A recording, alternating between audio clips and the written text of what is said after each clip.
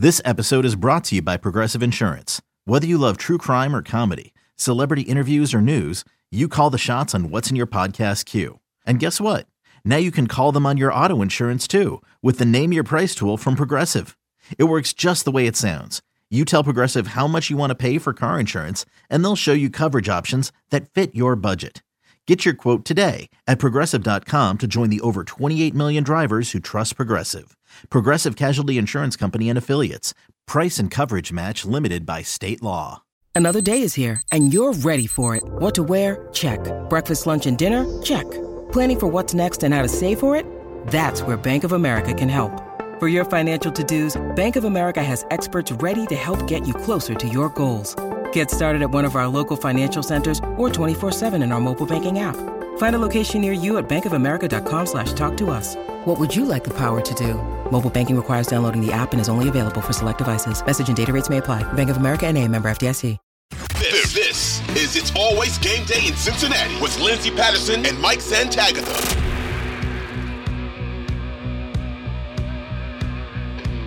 We are back on It's Always Game Day in Cincinnati. Talked about the offense, talked Joe Burrow, talked height, Trey Nerwin, give him respect, put some respect on his name. I will be fighting a good fight on that. Definitely showing up another weapon for this team. Had a really great time late in December. Next game, January 2nd, the Buffalo Bills Monday Night Football, but we'll have all of that and more later this week. Let's talk Evan McPherson before we get to the defense. It's kind of crazy because I was listening to Paul Dehner and Jay Morrison, and they were talking about when Evan McPherson kicks 50 plus, he's one of the most accurate kickers in the NFL. And that's mind blowing. But I almost feel better when Evan's kicking far away than when he's doing an extra point. And that's a little scary at this point in the season because he won a lot of playoff games. I know the defense definitely helped too, but helped win a lot of playoff games at the end of the game. You think of overtime.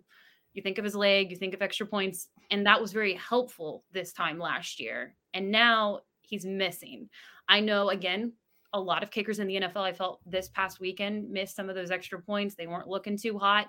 Weather could be a concern. It was cold out there. He does have Drew Chrisman out there. You think of the different changes from this year, from last year, not having Clark Harris, not having Kevin Huber. Is there concern with Evan McPherson right now?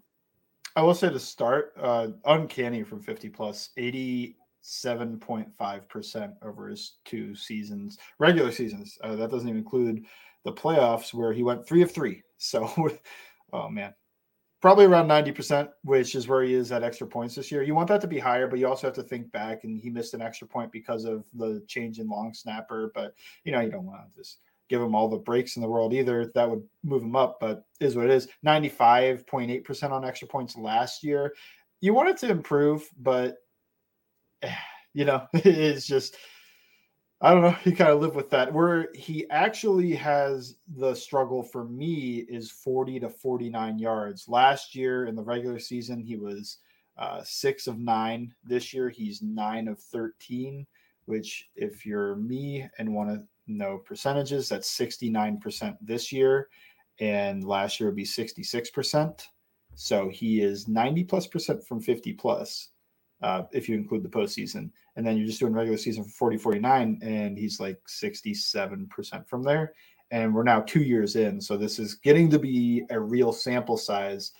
That's the one that concerns me. When it goes out, the extra points, whatever. He's missed a few, but I still think he's going to nail those every time he goes out, and he nails like every short field goal. It's that when it's not 50 plus and it's not like 30 yards, when it's that 40 to 49 range, that's where, for whatever reason, he seems to just not hit those. And that's where I want to see the improvement in his game. This game still didn't make me that worried about him. It seemed like all the special teams units, Patriots, Bengals, both were having some issues.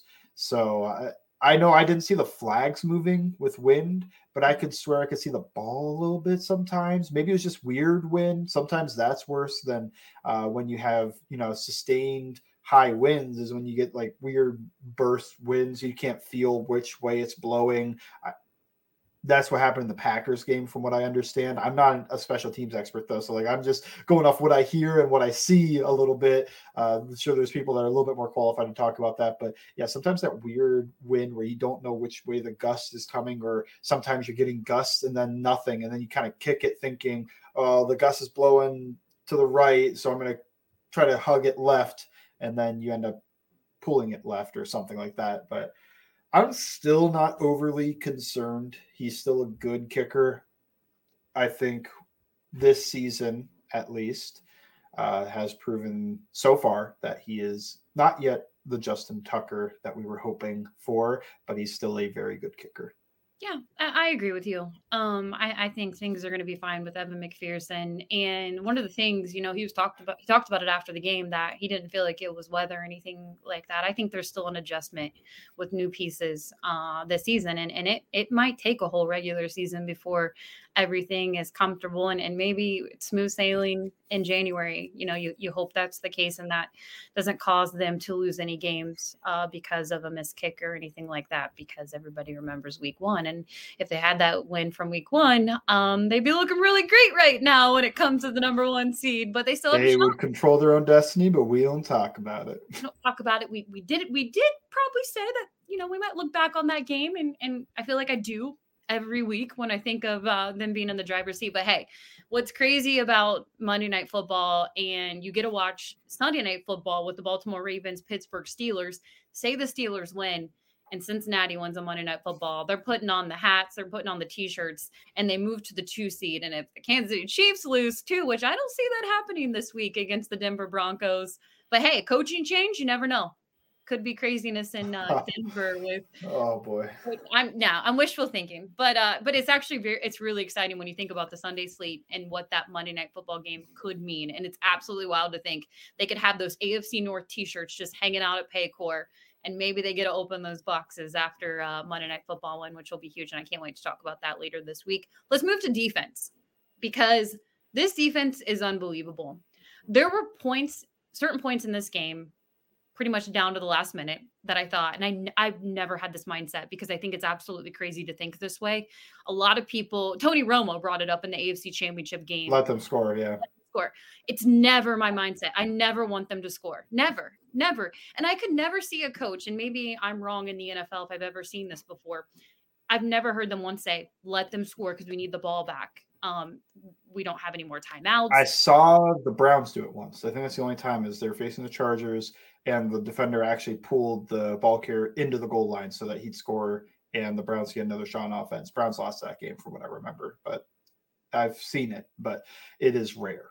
Yeah, it's something that I don't think Lou is ever going to tell his defense. No. And it's kind of wide. I don't know if you had this mindset, because it was everything leading up to that was insane. The Hail Mary, obviously the pick six that got them on the board, and everything was just kind of rolling in their direction. Chase fumbles the ball, and I mean, it's just like, this isn't happening. This isn't happening right now. Again, another game we would have looked back on and be like, how did you lose that game when you were up 22? There would have been a lot of criticism if they would have lost that game after being up. But defense, they just find a way. It's absolutely unbelievable. I know Lou's not out there, but for them to work on that play, Von Bell, BJ Hill, to get the ball, even though I kind of want to back it up before I get too much into this, the Jermaine Pratt fumble, was that a fumble or not? I don't know. I mean, I see the case for both, right? If it was me, biased, I'd say it was a fumble. It looked like an open hand, but it is the ball going forward, and he did push it forward, I guess. Like, on one hand, it's the borderline call that just whatever they call on the field is probably what's going to stay. But, like, say there's a running back sitting there and he catches that. That's probably ruled a pass, right? Mm-hmm. It's not ruled a fumble recovery. So I get it. But I also get the guy had no control of the ball as he pushed it forward. It's like the ball came out and he's kind of palmed it. But I don't know. Look, I've seen things that were closer ruled fumbles, and I've seen things that were worse not ruled fumble. It's in that gray area where we have the officials just kind of call it on the field, and whatever they call kind of stands. So you kind of wish they just let Pratt run that in and then rule it a fumble and then try to go back and say, was this actually a pass? Maybe that goes the other way, because it's like that guilty until innocent until proven guilty type thing. You have to prove the other thing happened. So whatever they rule on the field is what it is. And then can you prove that the other thing happened? At least, I don't think it's without a reasonable doubt. It's not the law, but it is just like, can you prove that happened? Like it's like when we see fumble recoveries and then you just see a massive pile up and you're like, well, we can't prove the other way. So it just stands that way. So whatever they call on the field is probably what's going to stand. Kind of sucks. And it was a turning point, not a turning point, but it was just a huge blow in the game to not get that fumble recovery for a touchdown. But I assume you thought it was a fumble. I mean, I'm so biased. I can't stand the NFL. But I agree with you. When they call it one way, like say if something is a catch and then another team challenges it and says it wasn't a catch, they rarely overturn it. Rarely. I think of it like 50-50 plays now become 55-45 or 60-40 in favor of what was called on the field. So it's just, it leans that way a little bit. They could have called it a fumble. I wouldn't have been shocked or anything. Yeah. But when they start reviewing it, I just immediately think, well, it's probably going to stand, but we'll see what happens. I was pretty bummed for Jermaine just because he's having such a great season. There's so many things to highlight Jermaine. I tweeted it out earlier this week. You go back to the Raiders game and obviously getting the interception, the Tom Brady pick from last week. You can say the Travis Kelce stealing the ball from him really helped secure that win. And just to have that moment, I was like, oh man, added to Jermaine's resume. He's having himself a season. And I just kind of felt bad for him. And if they would have lost, we'd have definitely looked back on that and thought, oh my goodness, that could have been that would have been probably unbearable to listen to. Watching that over. And Eli Apple takes a hit to the knees for no reason, since that play didn't matter. But we don't need to keep talking about it. No, we should. Okay, yeah. Mac Jones, surprisingly, I think NFL players are starting to say he's dirty too.